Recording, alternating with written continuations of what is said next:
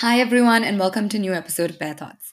I'm Seher. I'm a sister. I'm a passionate female entrepreneur. I'm an environmental advocate.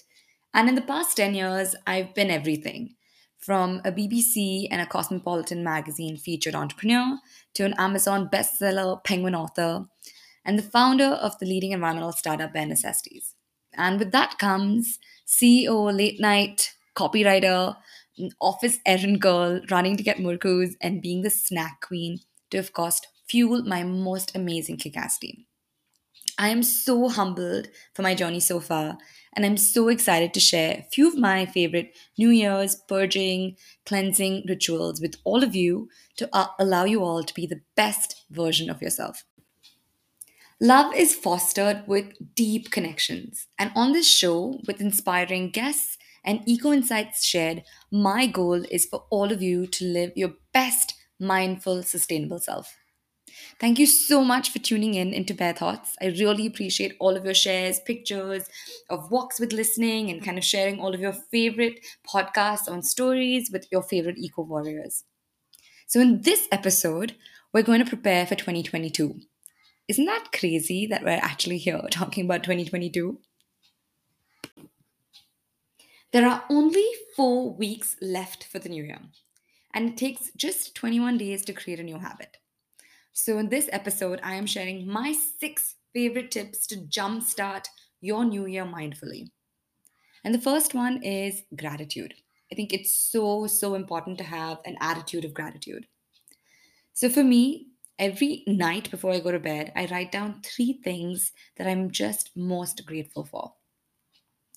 And I suggest that we all should do this, whatever works for you, whether it's the morning or the evening, when you have some quiet time to yourself, write down 3 things that you are really proud of yourself for accomplishing this year, right? And then start writing down thereafter 3 things that you're super grateful for on that day.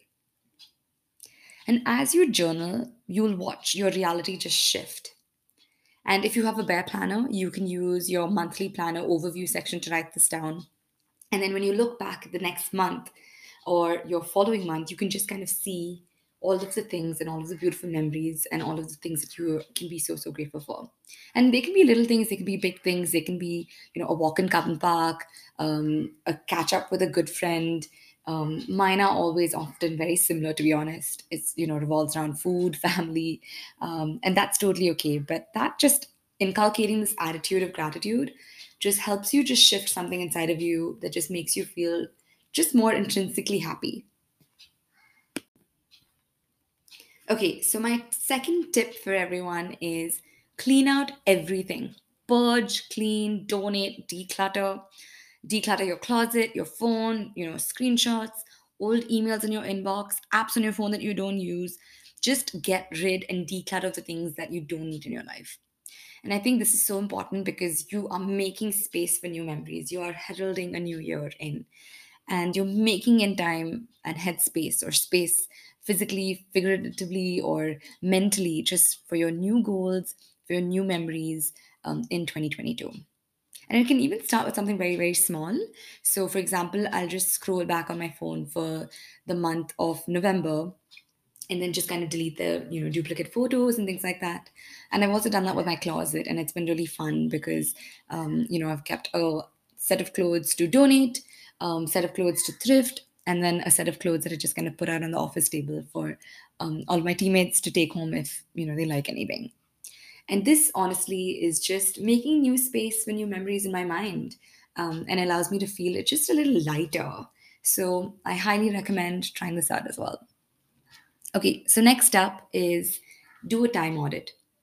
Look at your screen time. Maybe make a pact to not use your phone every morning between 9 and 10 a.m. Or until 9 a.m. Like 6 to 9 a.m. is my sacred morning time, for example.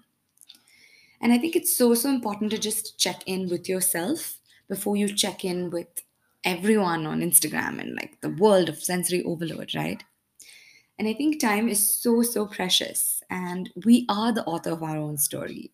So I think it's so important to free up time for our goals. We all get stuck into this mindless scrolling.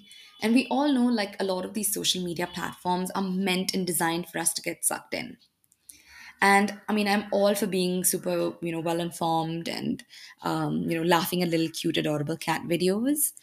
But I think a lot of us complain about being burnt out or not having enough time and not having enough time for our hobbies like books or sports. But I think just looking at our screen time on our phone just reveals so much of how we are spending our time and what we're investing in. So let's reclaim our time. I know, as cliche as it may sound, we've got only this one life, so we gotta make it our best. So make time to connect with yourself, people that you love, and those goals. Okay, so next up, in terms of productivity, right? How do we crush those goals in the next year? I think it's really important to start writing down one hard task that you want to accomplish and three easy tasks. So you can just start your day with like four bullet points, and you can use the daily log section in your Bear Planner. And honestly, that just helps you actually accomplish the goal.